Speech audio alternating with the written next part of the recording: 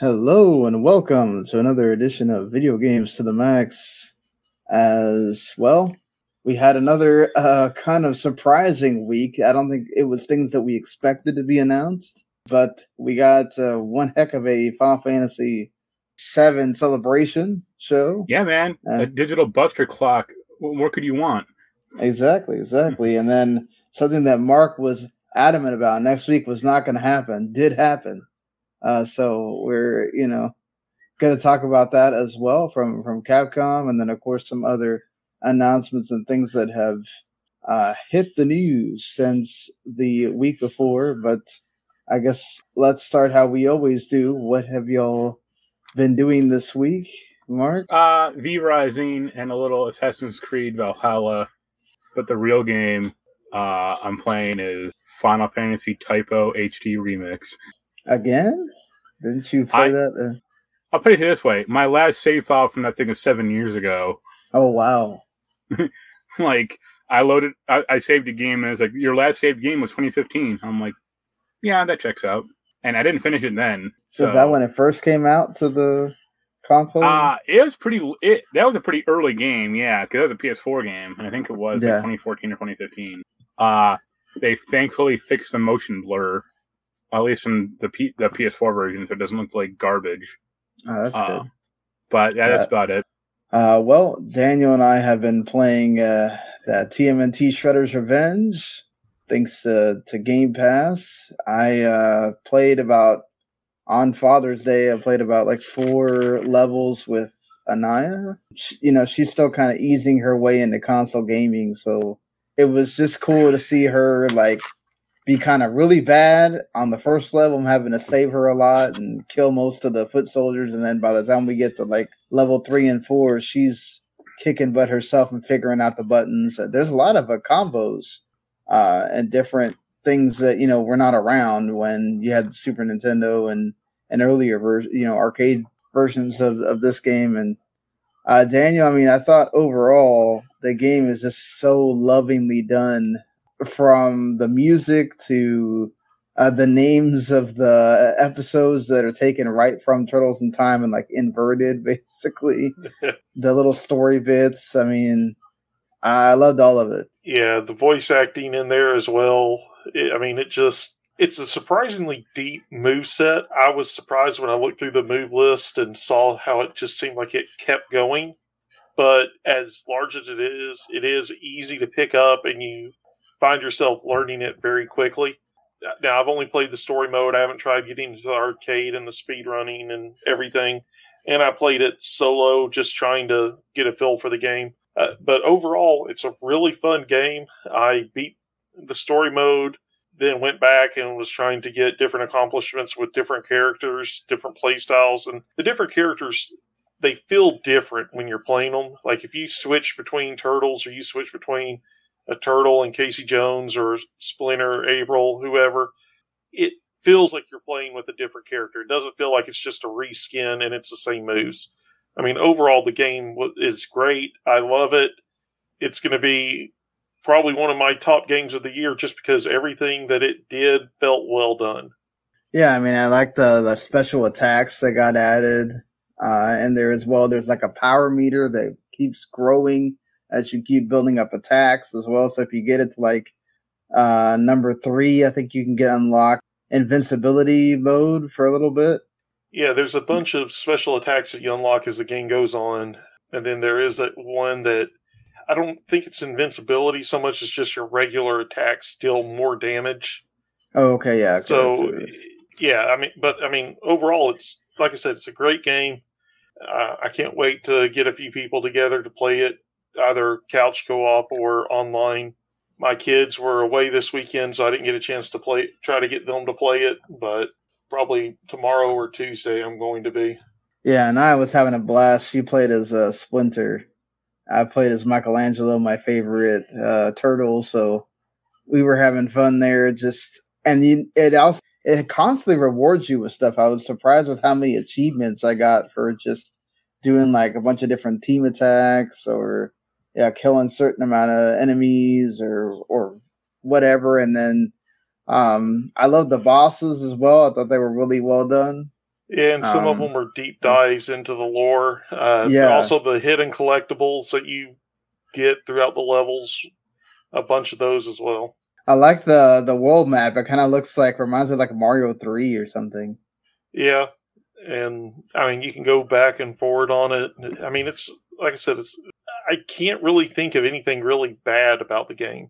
Yeah, I wouldn't say there's anything honestly bad. I think it's a really great game, and once again, like just Tribute Games .mu 2 years in a row between Streets of Rage 4 and now TMNT absolutely nailed it with bringing back old beat 'em ups and doing them well, and modernizing them as well. So if for some reason you haven't played it yet, it's actually I think only $25, so it's not that bad. Obviously, if you have Game Pass, if you have Game Pass, you get it through there. So there's that. I've heard Turtles has good internet for once, or good online at least. Yeah, it has some really good. It's just drop in, drop out. So you can, in the middle of your playthrough, you can try to go find people that are online to join. I mean, it's actually functional, unlike Scott Pilgrim.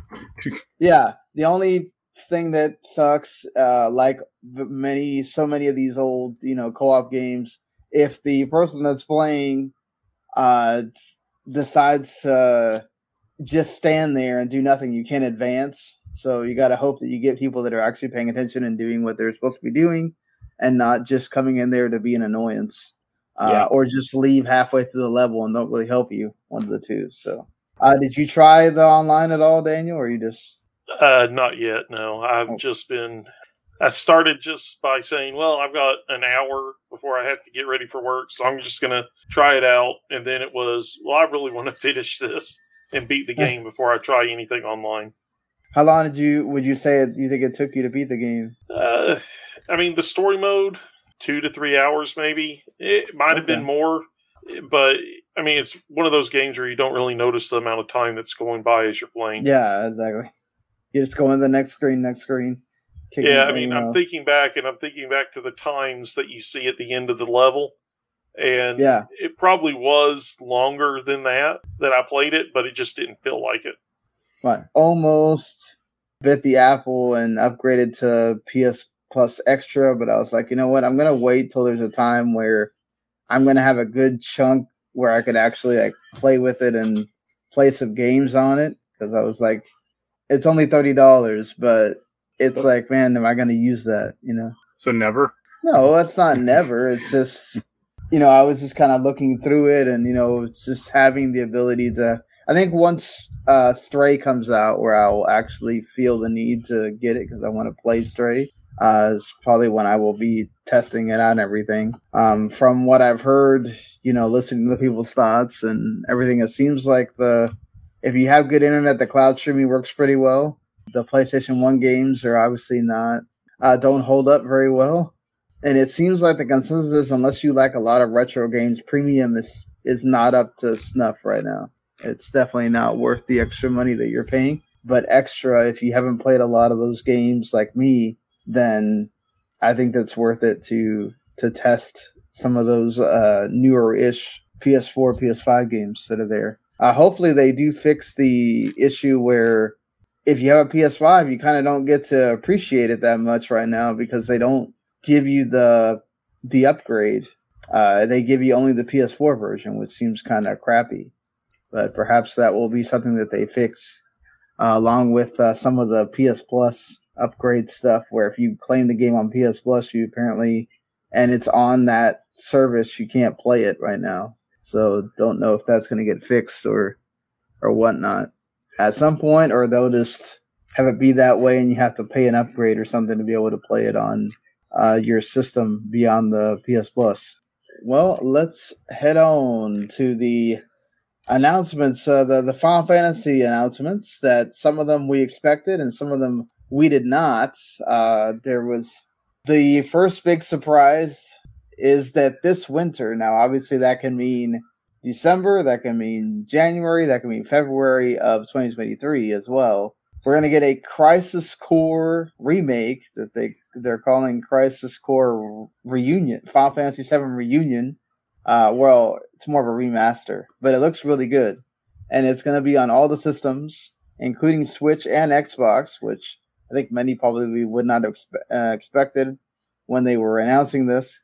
And yeah, it looks like, they're going to have, aside from the enhanced graphics, 3D models. It seems like perhaps they may be adjusting some of the gameplay as well. Yeah, like that DMW thing, like barely in the game. Yeah, they're probably going to try to make it more like what you see in a remake, which makes more sense. And I mean, you're the one that's played this game, Mark. I mean, how do you feel about being able to play this now and don't have to have an emulator or a Vita? Yeah, good. Like, I hope they kind of fix some of the mission mode stuff, because like the missions were like 5 minutes long. You could do like a bunch of like side story stuff, but it was like all like, oh, just explore this cave you've been in 20 times already and beat this boss at the end of it. Some of the visuals didn't look quite like, they looked good, but they didn't like look how the game originally looked, because like that game had like kind of a weird like digital look to it, or like almost like cyber look to it, and it didn't have that at all. So we'll see. I mean, I'll get it because I actually really do like that game. Yeah, I've been wanting to play this game so long. So like the fact that it's finally coming to a system that I already have is awesome for me. I mean, yeah, I could have played it through an emulator and everything, but it's not the same, and I'm super excited for that to finally hit. We did find out that there's going to be a closed beta for Final Fantasy VII Ever Crisis, which is perhaps the closest thing we're going to get to a sort of remake or something akin to what the original game is in a more modernized way, with stuff from Crisis Core and Dirge of Service thrown in as well to kind of give you the whole picture of the Final Fantasy VII universe. I'm also excited to play this game as well. I like the updated visuals and everything, the way everything looked. So we'll see how it goes on when we get that beta. It's like that Final Fantasy 15 Pocket thing. Yeah, but the graphics look better than that thing. And that game's actually not that bad, honestly, for being like a more narrative-focused version of Final Fantasy 15. It's actually pretty decent. So that being said, the biggest surprise of them all is that we got the Final Fantasy VII Remake 2, which is not called Remake 2, it's Rebirth. And we got a little, about a minute and 30-second trailer, kind of giving hints at what happened at the end of Remake. It's coming winter 2023. Now, obviously, that could mean, again, just like Crisis Core, that could mean December 2023 or more early part of 2024. Well, but man, 2023. I mean, well, but okay, winter means December, January, February, so that goes into that next year. Yeah, but if that was the case, they would have said next winter. Yeah, I mean, but they said next winter or this winter with Crisis Core, and then next winter with Rebirth. So, I mean, that's coming a lot faster, I think, than we all had thought. I really hope the third one is called Revengeance. I heard a Requiem also. A lot of people wanted that name as well. It's Final Fantasy VII Requiem for a Dream. Daniel, I mean, any thoughts on all this Final Fantasy stuff? Some nice surprises here? I mean, it's good news for the people that are excited about Final Fantasy. I played 7 when it first came out. I might still have the PS1 game stored away somewhere. I enjoyed it, but I don't really have that big of a interest in replaying it. I didn't play the remake yet. I'm not against it. I just haven't gotten around to it, but right. I'm glad to hear that it is coming along. I'll probably wait till the full game remake is out so I can just sit down and play it through and not have to finish one part, wait year, 2 years, whatever, for the next part to come out, and then do it again. Just imagine that 3-game collector's edition. Yeah. So, I mean, I think that's what's going to happen, right? I think that's when it's finally going to be hitting Xbox is when all 3 of them are out there. After a year. I feel like that's what this is. They didn't plan at the beginning for this to be 3 games.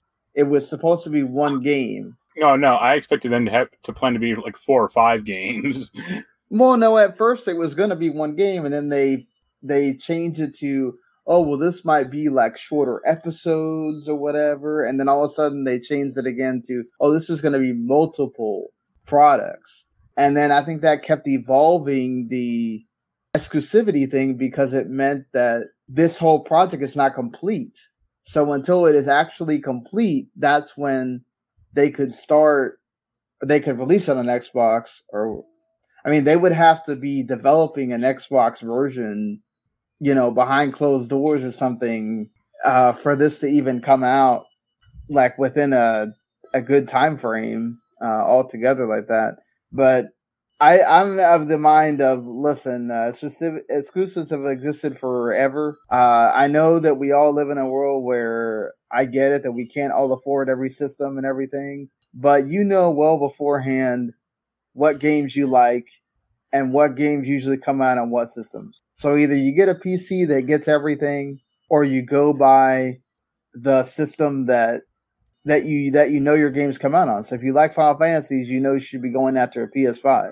If you like, the Halos and Forzas, you should be going after an Xbox. I mean, I get it that Xbox has Game Pass, so that makes it a lot more appealing for kids and for parents and all that stuff. But I think the whole exclusives are anti-consumer and everything. It's like they got to have something to sell their box. I don't know. That's just me. I get that. Do I wish it could be on Xbox too? Great, yeah. But the fact is, Sony's smart. They played the game. They got everybody talking about how, well, now you got to have a PS5 for this, and now you got to think about it. Are you going to wait till 2029 to play all these games? Yeah, except they should have actually announced this during not show the game itself, but at least show like the name of it during one of the conferences, so people would actually more people would be watching this conference to begin with. I think we live in this is not like Summer Game Fest or the Game Awards where you really need that number of how many people watched it because you have advertisers and all this other stuff that you gotta play to. Xbox and Square-Enix and all that are not doing that. They're just announcing their games. So whether you watch it live or you watch it later, or you just watch the one YouTube video of the surprise announcement of Rebirth, that's all that matters. I don't know that we need to stop what we're doing and watch this 15-minute thing just to... I just thought it was cool. I thought it was great that I was not expecting this at all. I had turned it off when they started showing the first soldier thing because I had to go back to work. That's exactly my point. Yeah. If you had known that they were going to be showing during this thing, I mean, you wouldn't have had it been watching completely, but you would have kept your eye on it better. Well, I mean, I had to turn it off because I had to go back to work. But when I went on my break, I finished watching it. And I was like, oh wow! Not only did they announce the Crisis Core, they announced this as well. So, man, this is ridiculous to think about. Like, Square Enix is really just hitting it with this Final Fantasy. I mean, we're doing updates to 14. We're doing the Rebirth thing. We're doing Crisis Core. 16's coming out in the summer, but in between both those games, yeah. You got the mobile thing. I mean, it's called All They Have Left. Yeah, that's not true. They have Kingdom Hearts as well. Okay, but like it's like just like EA or Activision. They're not trying to resurrect their old franchises or trying like new stuff. Well, they are bringing back. I mean, Live Alive is about to come out. Like, and nobody thought that would come out. I mean, yeah, but people have been crying for Parasite Eve or Vagrant Story or even like Bushido Blade. And Square's like, no, fuck you. We're going to cram a seventh Final Fantasy game out in the market. Yeah, I mean, and they, whenever it does get announced, that Final Fantasy IX anime, and then Dragon Quest 12, Dragon Quest 3 with the HD remake thing. So they're definitely, at least with their two core franchises, they are really giving it all they can at this point. And when it falters, they can't blame Eidos anymore or Crystal Dynamics. Well, let's hope not. I mean, we don't. If that succeeds, I think it does allow for these franchises to keep going down into that well. I think that's where unfortunately, with the mana stuff, not all of it hit, but Trials of Mana was pretty decent. Well, I mean, what's going to end up happening is they're going to come out with a Final Fantasy game that, for whatever reason, does not connect with players, and if it bombs, they might not be able to survive it, because right now the only thing that's really making them money is Final Fantasy. So it's great. It's making them a ton of money, but the first time that something doesn't go right, it's desperation. Can they recover? They get more and more desperate. And it's like, well, this one has to hit, and then if it doesn't hit, it's like, okay, we're gonna have problems now. Well, I mean, they already did experience that with Strangers of Paradise. Yeah, but that wasn't like a main one. But I mean, like, Final Fantasy 16, when that eventually comes out, if that bombs, they're gonna have a problem, and they can say like, oh, 7, Rebirth will be out next year. But again, it's just you can't place all of the business on one game or one franchise. What's so weird about Final Fantasy sometimes, though, is like how it has this. Some other games have this too, where you don't like it at first, and then all of a sudden it gets this like cult following, like where all of a sudden this game is good. Apparently, some people hated 13, and then all of a sudden 13 has this beloved following. Same thing with 15 has this beloved following as well. Now all of a sudden. And it's just like, okay, I guess we forgot where all these games started at. Well, people probably didn't play those games. Whatever game you latch onto first is probably your favorite in a franchise. Yeah, I get what you're saying there, but I think that if anything, this franchise has proven that at least with the main ones, people tend to give it a little bit more. I mean, there are people who defend the Star Wars prequels. And those, we all know those people can't be trusted. That's so weird now, too. Like, this whole... That has also started happening, where we just have this, like, let's go defend the Star Wars prequels for some reason. It's like... Because after the latest trilogy, it's not as bad as everybody thought it was. I mean, everybody looked at the prequels and said, there's no way this could be any worse. And then Disney said, hold on a second. Yeah, hold my beer. Hold my beer. Here we go. But those are all... great announcers for Final Fantasy fans, for us here.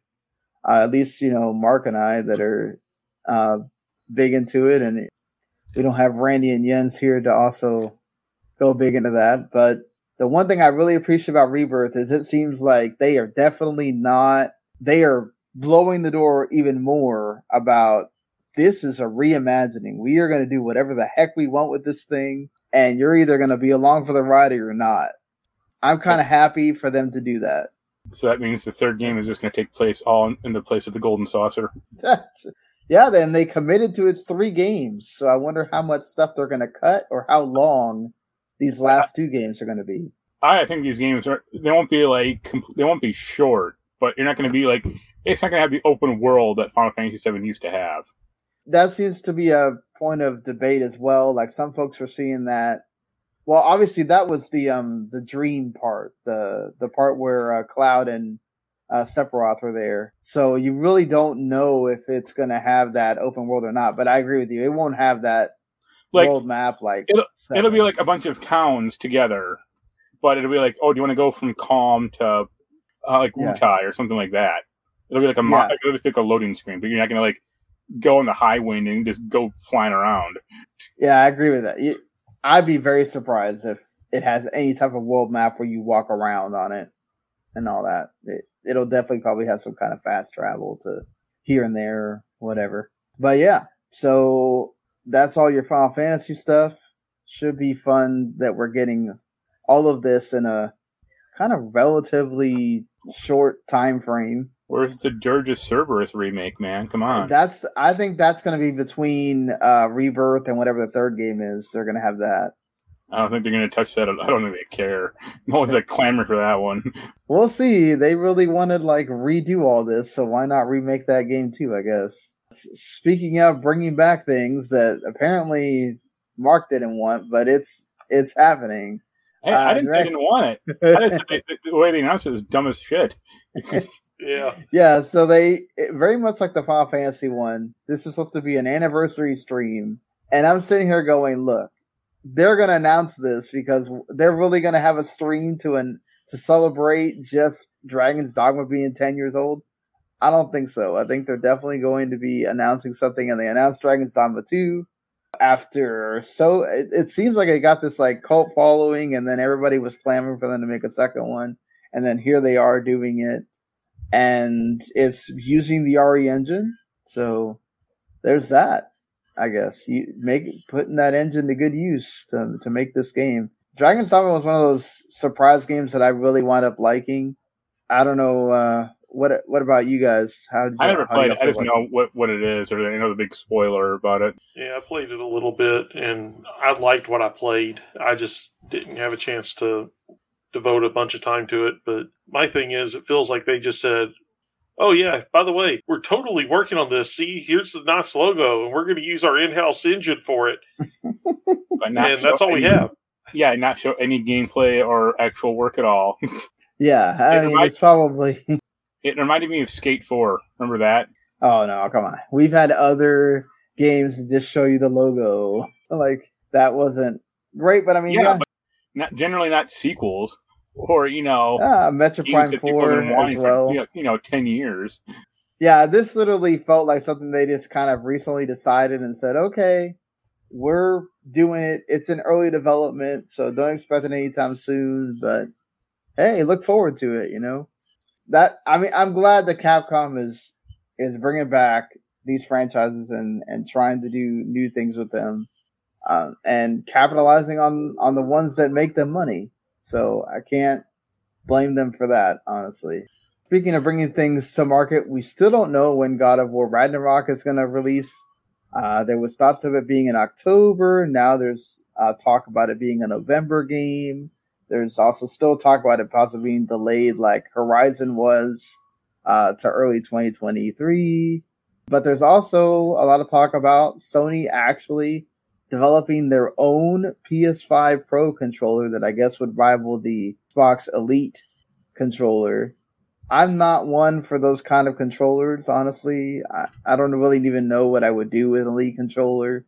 But I know a lot of people that say that those controllers are great and well worth the money if you spend it. I like that PS4 back thing, the back button thing they did. Yeah. I thought that was a pretty happy medium. What do you think about a Pro controller? Would you want that? If it had better analog sticks, then yes. Oh, so you're not a fan of the analog sticks with the DualSense? Well, I already had one break on me, or the analog drift. So I did get an Elite controller a few years ago as a birthday present. I got a used one. I love it.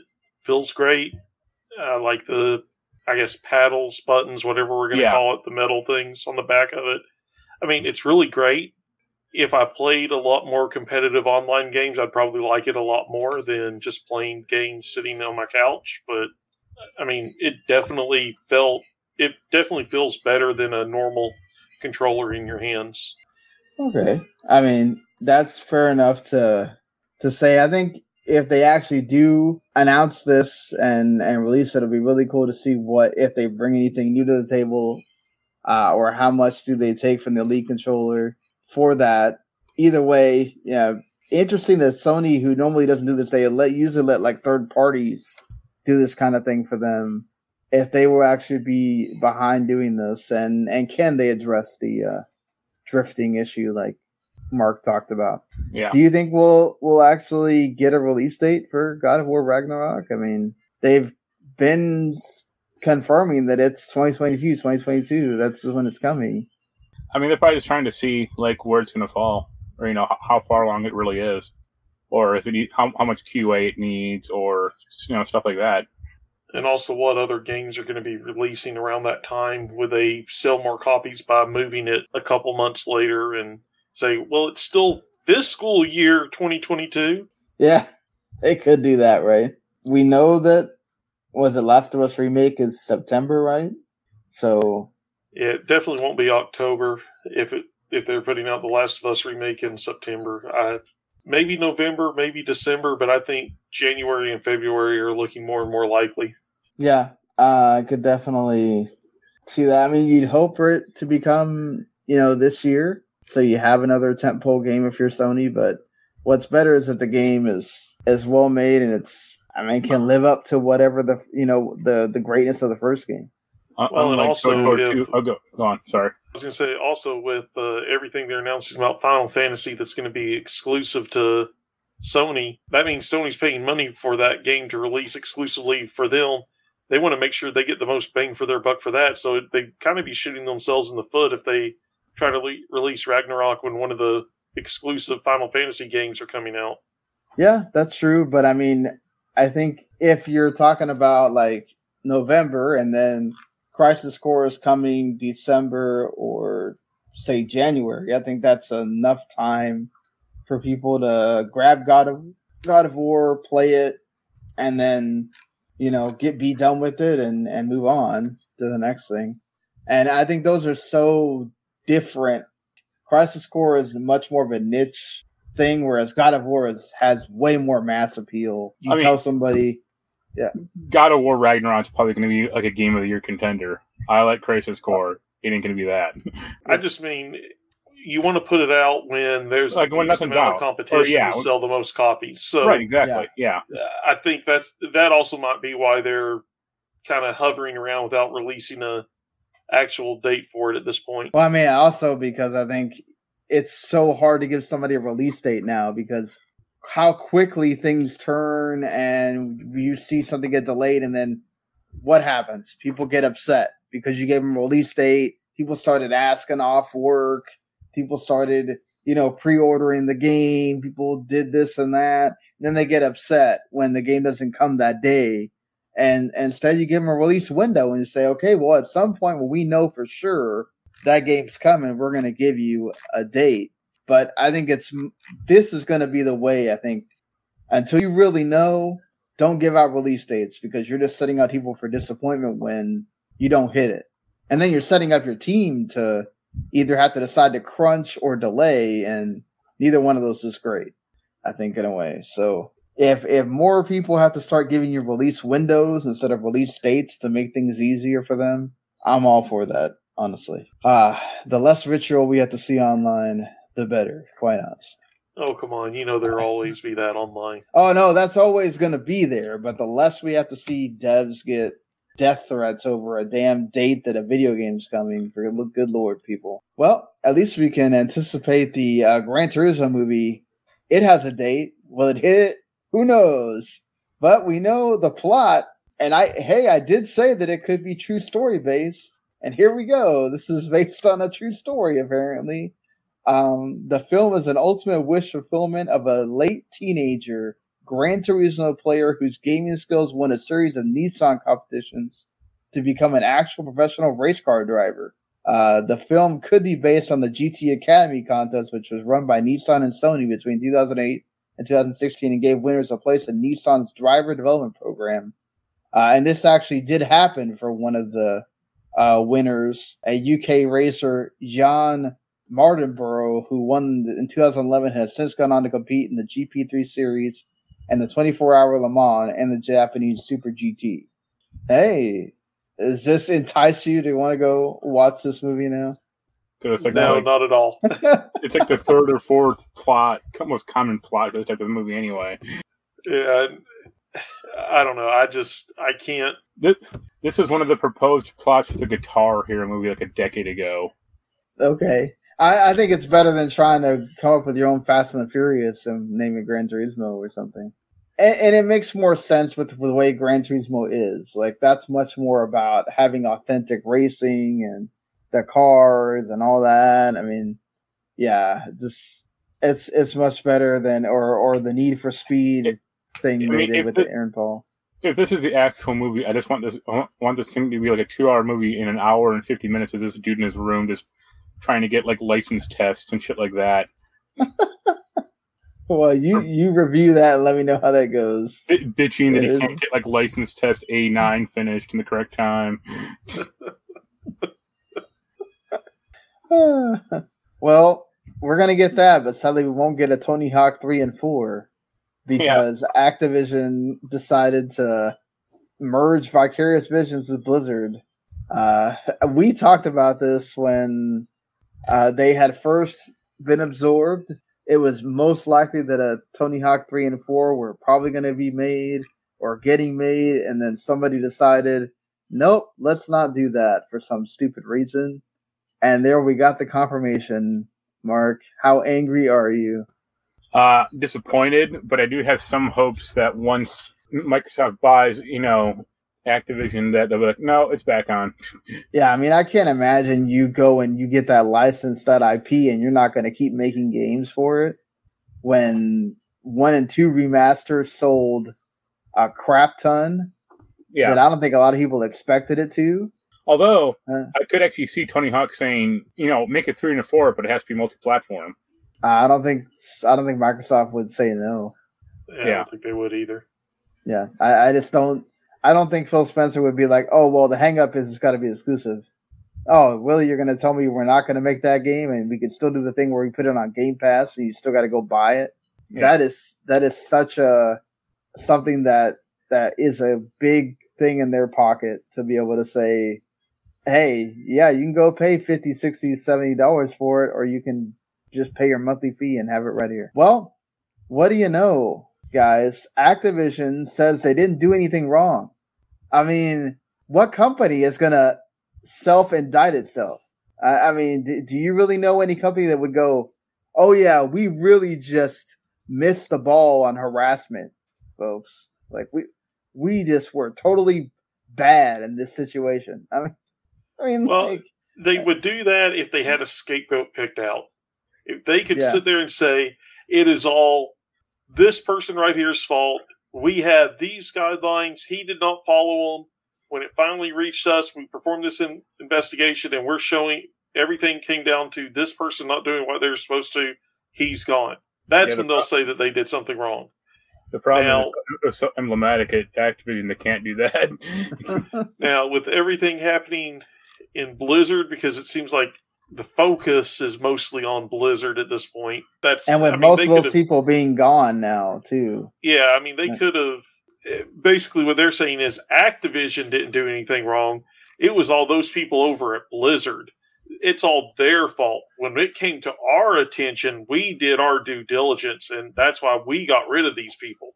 That's how I read it. I don't see them saying nothing happened. I see them saying, no, we followed our procedures and we got rid of the people that did it. Nobody ignored it in Activision. I mean, until they get rid of Bobby Kotick, who knowingly knew some of this stuff. Yeah, he also was harassing people. So, yeah. I mean, the fact that, like, when it came out that he was the one that wrote that letter that they blamed on I forgot her name, Fran something. Yeah. Wow. You went that low and let somebody just take all the blame, and then it comes out that this was you. Like, dude, what a terrible human being. That dude deserves to be, like, totally taken from the record books and never heard from again once Microsoft just, like, says, goodbye, dude. Bye. But sadly, somebody will hire his terrible ass, and we'll have to hear about him in games again, I'm sure. Unless he just goes away. I mean, he might just not want to deal with it. He could do that, but I don't know. I wonder if Bobby Kotick would really allow himself to not be in the talked about or in the spotlight for that long. So you did say that you were playing KOTOR 2 on Switch, right, Daniel? I've been playing it on the PC. On the PC, okay. Yeah. So you have not experienced this problem with the Switch version where it apparently just crashes after the Basilisk crash cutscene when you land on Onderon, and you can't finish the game at all. I wish I could say I was surprised with all the other trouble that has been happening with this, with the two games going onto the Switch. I mean, I'm kind of surprised they put in that cut content for the KOTOR 2 on the Switch. But them also saying, you can't actually finish the developer said you can't finish the game. Like, we'll patch it later. It's like, that's... Yeah, you pay your money for it to not work. That's great. Well, when it first... So, like, I feel bad for the people that bought the bundles, because when they bought the bundles set, first they couldn't play the first game, even though it had released, because the second game wasn't out yet. now they can't even finish the second game because it crashes and you can't finish it. Well, I mean, so do you have any of these problems on PC, or does it? I haven't run into that problem yet, but I doubt it because they probably care about that version, or you could just bypass it. I'm sure there's a fan-made patch on the PC too if that was an issue to fix it. Yeah, fair enough. I just hate it for Switch owners that this is what they're getting. They won't be getting that remake version. Does it worry you at all that this is the same company making the remake version? Not so much, just because this wasn't seen as necessarily a huge priority. Yeah, I feel like this really happened when they saw how well the Jedi Academy series was selling. They figured, hey, we can release this on the Switch and probably make some quick release and make some quick money. And I don't think it was fully tested that much. Okay, fair enough. Anytime I see this, it does worry about, make me worry about the other things that they're making. But it is them putting, porting something to the Switch, and that doesn't always work well. I mean, I would say it's more worrying that it got through both QA and, their own QA and then Nintendo. Yeah. I mean, to be fair, are they really playing the whole game through like that? Or are they playing snippets of it and then judging it based on that? That's the thing, is when they do these ratings, they don't play the whole game. Right. And then, so they may not have ever gotten to that point on the Switch version. And then, or perhaps the testers, this is the problem when you do the QA is, it's the QA will find something and they go, look, we're way too far along at this point. We'll just fix it later. And yeah, but fix it later should be the day of release, not. I agree with you. We'll get to it eventually. Yeah. I do wonder if anybody will come out and be like, yeah, we found that bug while it wasn't out yet, and sorry, they just basically admitted that it's a known issue that will be addressed in the next patch. We cannot provide an ETA at this time, though. Well, which is worse, if they knew about it and released the game, or they didn't do any testing and released the game? I'd say know about it. Yeah, if you knew about it and you released the game anyway, that's where you get into cyberpunk territory of, because look at Fallout 4, when that launched, it was busted to shit when it came out, and they did QA test it, but it's they didn't obviously account for everything, but I'm sure they knew a lot more bugs than they let on. But something literally you cannot finish Fallout 4 bug, they probably would have told people. Yeah, hey, stop it, don't release it right now, or you might want to do a day one patch this moment. Well, if you want to talk about something that's been buggy and getting delayed and everything else, Mark and I sure have talked about it about Skull and Bones. It got rated again, Mark. That means it's coming out, right? Yep, right alongside Beyond Good and Evil 2. You always gotta bring that up every time. I still have hope that game will come out, but I doubt it at this point. At least they're sticking by it. They are still, to Ubisoft's credit, man, when it comes to these multiplayer things that they know might have some kind of potential life outside of the initial release, they really go after it and support it. The thing with Skull and Bones is it has to come out. Well, yeah, no, it has to come out. I understand that, but I'm just saying, really making sure that it does.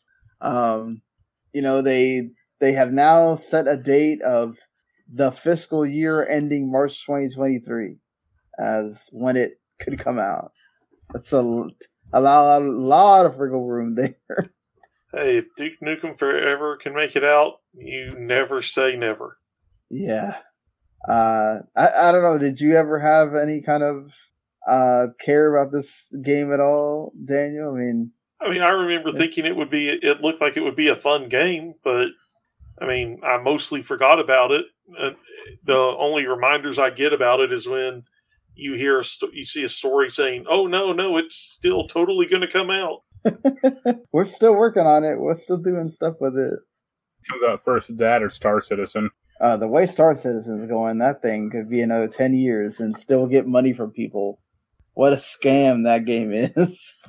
The problem is they just keep, the more money they get in, the more features they add, saying it'll be in the final game, and it just keeps pushing it back.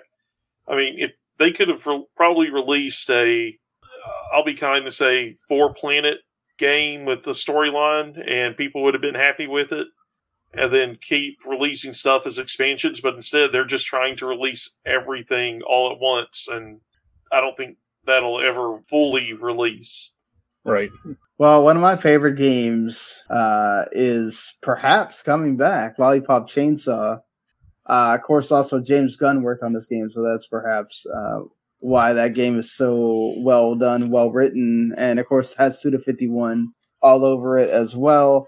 Yoshimi Yasuda, who previously was the CEO of Kadokawa Games, which published Grasshopper Manufacture titles. This is, of course, Suda's old label. Lollipop Chainsaw and Killer is Dead in Japan. He's making a new company called Dragami Games, and Lollipop Chainsaw, may possibly be one of their first games, even though we don't know if that's a remaster, remake, sequel, or whatever. Even if it is just a remaster, I would be very happy to play that game. I reviewed that game before I won it. Yeah, I never played it, but I was kind of was interested in it. Yeah, I could see them doing a remaster just to test the market for it and get the new company, as a test release, make sure everything goes smoothly, all the different parts of the company work together, and if it's popular, then they announce that they're working on a new game. Yeah, plus it's James Gunn now. If it came out again now, he'd probably plug the hell out of it, and he's way more popular now. He did the other day. I think they had announced it, and he was like, "Oh yeah, the only time I ever worked in video games, this game right here." And it's like, holy crap, I forgot that he worked on that game. So he did something else. I don't think he wrote it, but I think he was in that terrible future car game for the Xbox, Loco Cycle. That's it. Oh wow, Loco Cycle. I think he acted in that. He didn't write it, direct it, or anything, but I think he was the bad guy in that. Yeah. Well, Alice the Madness Returns has been removed from Steam again. So they brought it back to the PC, and then Valve just kind of took it off again. It had a DRM issue for a while. They brought it back in February, and then what the heck, it's gone again. At the request of the publisher, it's no longer available for sale on Steam. What do you think that means, Mark? I think they said that, it's their other game is busted, the Spicy Horses game. So I think, EA just yanked them all off until they fix it, or until, whatever robot at EA realizes that Alice is actually still working. Forget that game. I want Alice, or the first Alice game on Steam. Yeah, well, he tried to launch a Kickstarter to be able to remake that game, right? But he always fails because he's crazy. It would be cool if he could do it. Except for Alice, that guy has not made great games. No, I agree. Scrapyard, who gives a shit about that? He did some other one too, and I think, wow, this is terrible. Yeah, I would really like to see him be able to remake the first one, but like you said, Mark, it doesn't seem like that's been going anywhere every time he says that that's happening. Well, guys, anything else you want to bring up or discuss before we get out of here for this week? I'm excited to see David Tennant back on Doctor Who. Yes. That is, it's always a good time when David Tennant's going to be back on Doctor Who. I don't know if I'm confident about it, but we're also getting a Quantum Leap remake or continuation. Oh, Lord. We need Randall on here to say he doesn't care. I never watched Quantum Leap, but I can kind of respect it from a distance, Yeah. I remember catching the odd episode here and there growing up. Not really, knowing what it was about, but not really following it. Yeah. Right. And then I want to say when the Sci-Fi Channel, in the early days, they would play that a bunch. Yeah, because that's when they actually had good stuff on there. Yeah, and I'd catch up and watch that when they were playing it. They'd have entire days dedicated to shows, and that's all that they do. Back in the good old days of Sci-Fi. Yeah. Yeah, and Sci-Fi had anime too. That's all important. That was Sci-Fi and not Sci-Fi. Yeah, exactly. Hey, Sci-Fi. Sci-Fi had ECW. What more Sci-Fi do you want? Right? Yeah, that was so weird. With the mummy character, Jesus Christ. Are you still watching Star Trek? Yes, I did see this past week Strange New Worlds, and they have done so well this season. I'm fine with them revisiting the character that they hinted at the very end of the last episode. Yeah. I'm glad they at least acknowledged him. Yeah. I have a feeling he's going to get loose, and we're going to see some interaction with him, and then he'll disappear, never to be mentioned again, because nobody wants to mention that movie. Have you watched the most two recent episodes of Kenobi since the last time we talked about it, Daniel? Yeah, I'm caught up on Kenobi, and I'm caught up on Strange New Worlds, caught up on Orville. What did you think of the most two recent episodes? I thought it's been getting better since episode 3. Episode 4 still had some of the, I'm trying to think out, some of the mind-boggling dumb moments. And then the last episode slapping a stormtrooper with an open hand in the helmet, and it disoriented him. I mean, Darth Vader getting to go in Wreck House was fun. Just there's. You should watch. Kenobi always has some really good things about it, and then it has some really bad things that takes the episode down. Yeah, like the whole just really, really prolonged thing with Leia and the Grand Inquisitor was like, good Lord, this feels like it's taking forever and ever and ever, just so they can get to the point where it's almost something's going to happen to her, and then somebody comes, and what do you know? There it goes. You should watch the Red Letter Media review of Kenobi so far. I haven't. How brutal is it? Is it bad? No, one guy doesn't like it, but the other two do, but they admit it's still a bad show. Well, you got one part left. See how they tie it all up to get to the beginning of Star Wars 1 or 4. Sorry. Even though Star Wars, no, man, we got 3 more shows before we get to the beginning of Star Wars 4. Well, Andor is going to take place before Kenobi, right? Oh God! I think it has to take place after. Does it? By a year or two, or depends on where they. Yeah. Yeah, I guess it does. Jesus Christ! Like I said, Star Wars is so bad because it all has to be there's a weird, time space or compressing this timeline thing. It's terrible. It'd be cool if they could actually use the shows to build up to whatever the next movies are going to be, like Marvel's doing. Yeah. They've been doing that a little bit with The Mandalorian because it builds up between Return of the Jedi and The Force Awakens. Okay. But they don't want to go beyond the last trilogy because I think they're still debating whether they're going to retcon it out of existence or not because it didn't. Nobody cares about the movies. If the movies don't make money or don't make a ton of money, they don't care. Oh, man, you can't just retcon 3 movies that we freaking... Oh, they can. Sat through. They can. I mean, you still got the... It'll just be like Luke waking up on the moon going, what a terrible dream. No, it would be... so I've seen the speculation online. Filoni had that whole thing with the... it was in the Clone Wars where they're basically walking down the path and they can change... They can see what happened in the past and can change it. I forgot what it's called. It was also in Rebels a couple times. They referenced it. Thank God I don't watch any Star Wars cartoons. But those are actually good. Rebels was good after the first season. It took about a season to get going. But once you got into the second season, it was pretty good. Once he stopped using the stupid slingshot on his wrist, it was good. There was, it built off the whole Clone Wars, the mother, the father, the sister, or the father, the brother, the sister, and everything. Basically, there's theoretically a way that they could just remove the entire sequel trilogy out of existence or modify it to where things happened in different ways. But, the problem is none of the characters from the sequel trilogy, none of the merchandise is selling. None of the merchandise sold, so that's where Star Wars makes all of its money. So until they figure out what they're going to do with that, they're not going to advance any further. Didn't they for a while say that, well, of course, I think these were including the Game of Thrones guys.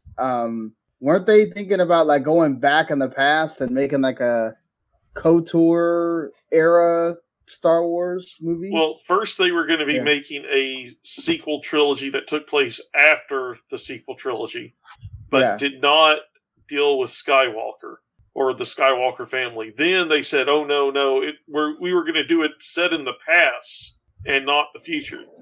I'm pretty sure they canceled that one. They canceled Rian Johnson's trilogy. Now you got the Taika Waititi. He's doing you got his single movie, not even a trilogy, but his single movie. And he's been, I think, didn't he just say something that it's going to address something that's never been dealt with before in Star Wars? Move away from Star Wars or like introduce new elements. Yeah. Although, Daniel, to your point, I refuse to believe that Zori Bliss action figures aren't being sold after her pivotal role in Rise of Skywalker. Yeah, I mean, it's just, the whole thing was, their biggest problem was they didn't have a storyline set up for the trilogy, so each director got to come in and do whatever they wanted, and it's a jumbled mess. That's why none of the movies feel like they flow together, because complete jumbled mess. Yeah, they don't. Yeah, instead of letting Abrams just have it for the 3, or let Johnson have it for the 3, it's like, oh, we have a different director in the middle, and it's like, and the director in the middle was the worst one to get because he wanted to, quote, subvert expectations, which means everything anybody has done, and just say, oh no, this is what it is now. And that's why the third one wasn't good, because Abrams had to like correct against that. Yeah. And he went the other way, and it's like, well, this is also bad. I mean, just in a different way. Too much the other way. Well, I mean, and I hate to revisit it over and over. And at work, I work 10-hour, 12-hour shifts. We had these conversations, but it basically comes down to what Abrams did in Rise of Skywalker, if built up over 3 movies, wouldn't necessarily have been bad. But because you just threw it in there all in one movie and said, here you go. Well, yeah, he had two movies with material in one movie. And he made it long, but it still didn't help, or, Yeah. And if Rian Johnson had tweaked his movie just a little bit, it could have flowed very well into even what they did in Rise of Skywalker. My big thing is, the thing I hated, or one of the things it's not a huge thing, but one of the things that I really didn't like about the middle movie, they had this whole big thing built up about visiting somebody that could help you at a casino. How he was a suave gambler who knew what he was doing, and it wasn't Lando Calrissian. All they had to do was have him have the character standing in the background wearing that flower, as that's who they were supposed to meet, but they didn't, and the fans would have loved it. They would have eaten it up. It would have been hilarious, but he didn't even do that. And so instead they're bringing him back in the third movie when he was never mentioned in the first 2. Yeah, it doesn't make sense. I thought it was funny in the third one how they flushed away, I forget her name, the Asian character. The Rose. One. Yeah. Rose. Completely discarded her. Yeah, after everybody complained and like, she wasn't bad in the second one, but it's wasn't her character, or wasn't Abrams' character, so it's like, all right, she's out. Well, the storyline that she was involved in wasn't that great either. Right, that was terrible to begin with. But I mean, that's the main thing people didn't like, was the storyline. I mean, I can make a lot of complaints about this. I think more people wanted Finn to be more involved, and he wasn't. Well, the big problem with Finn was he went from being competent in the first movie to a running gag in the second movie to then trying to make him seem confident again in the third movie. Yeah. And it didn't work. And for whatever reason, they downplayed his role in the second movie, be it Rian Johnson, be it Disney not wanting him in a prominent role, whatever. It killed the character. Just all the shifting, like, romance options in the movies also. Yeah, well, I mean, the romance options I can deal with, because you can get around that, you can deal with it, that's fine. But they took the character who was a stormtrooper, admittedly not a great one, but still a stormtrooper, and turned him into a bumbling idiot in the second movie, and then he was quietly competent again in the third movie. Yeah. Yeah. It just... And the same thing with Kylo as well. He had, like, that arc of constantly changing who he was, too. It's just like, oh, Lord, pick one already. And it goes back to not having a story set up for the 3 movies, so whoever comes next gets to do whatever they want. All right, so that's going to be it for this week in Talking Star Wars. Hey, I can talk about Orville and Star Trek too if you want to. Yeah. Well, those are good at the moment. So yeah, I know. But and if you had told me last year I would have said Star Trek was good at the moment, I would have called you a liar. Especially the way Mark keeps talking about how it's not. Yeah. It hasn't been good for quite a while. That being said... since it's been a long road. Getting from there to here. It's been a long time. Still a long road for them to try to correct it, I guess, as well. So until next week, be sure to check us out on all the podcast platforms that we are available on. You can still listen to us on YouTube as well. You can go check out all of Marc Rouse's stuff on the network as well. Subscribe to that channel. You get everything we do. Talk to Keiki, the anime podcast, is also now on video as well, so you can go watch them talk about anime as they do. I think Mark had a triple feature that was including everything, everywhere, all at once, which I know so many people are absolutely loving, and I still need to go watch that movie, to be fair, as well. And so, until next week, everyone, we'll see you later. Enjoy those games. Cowabunga.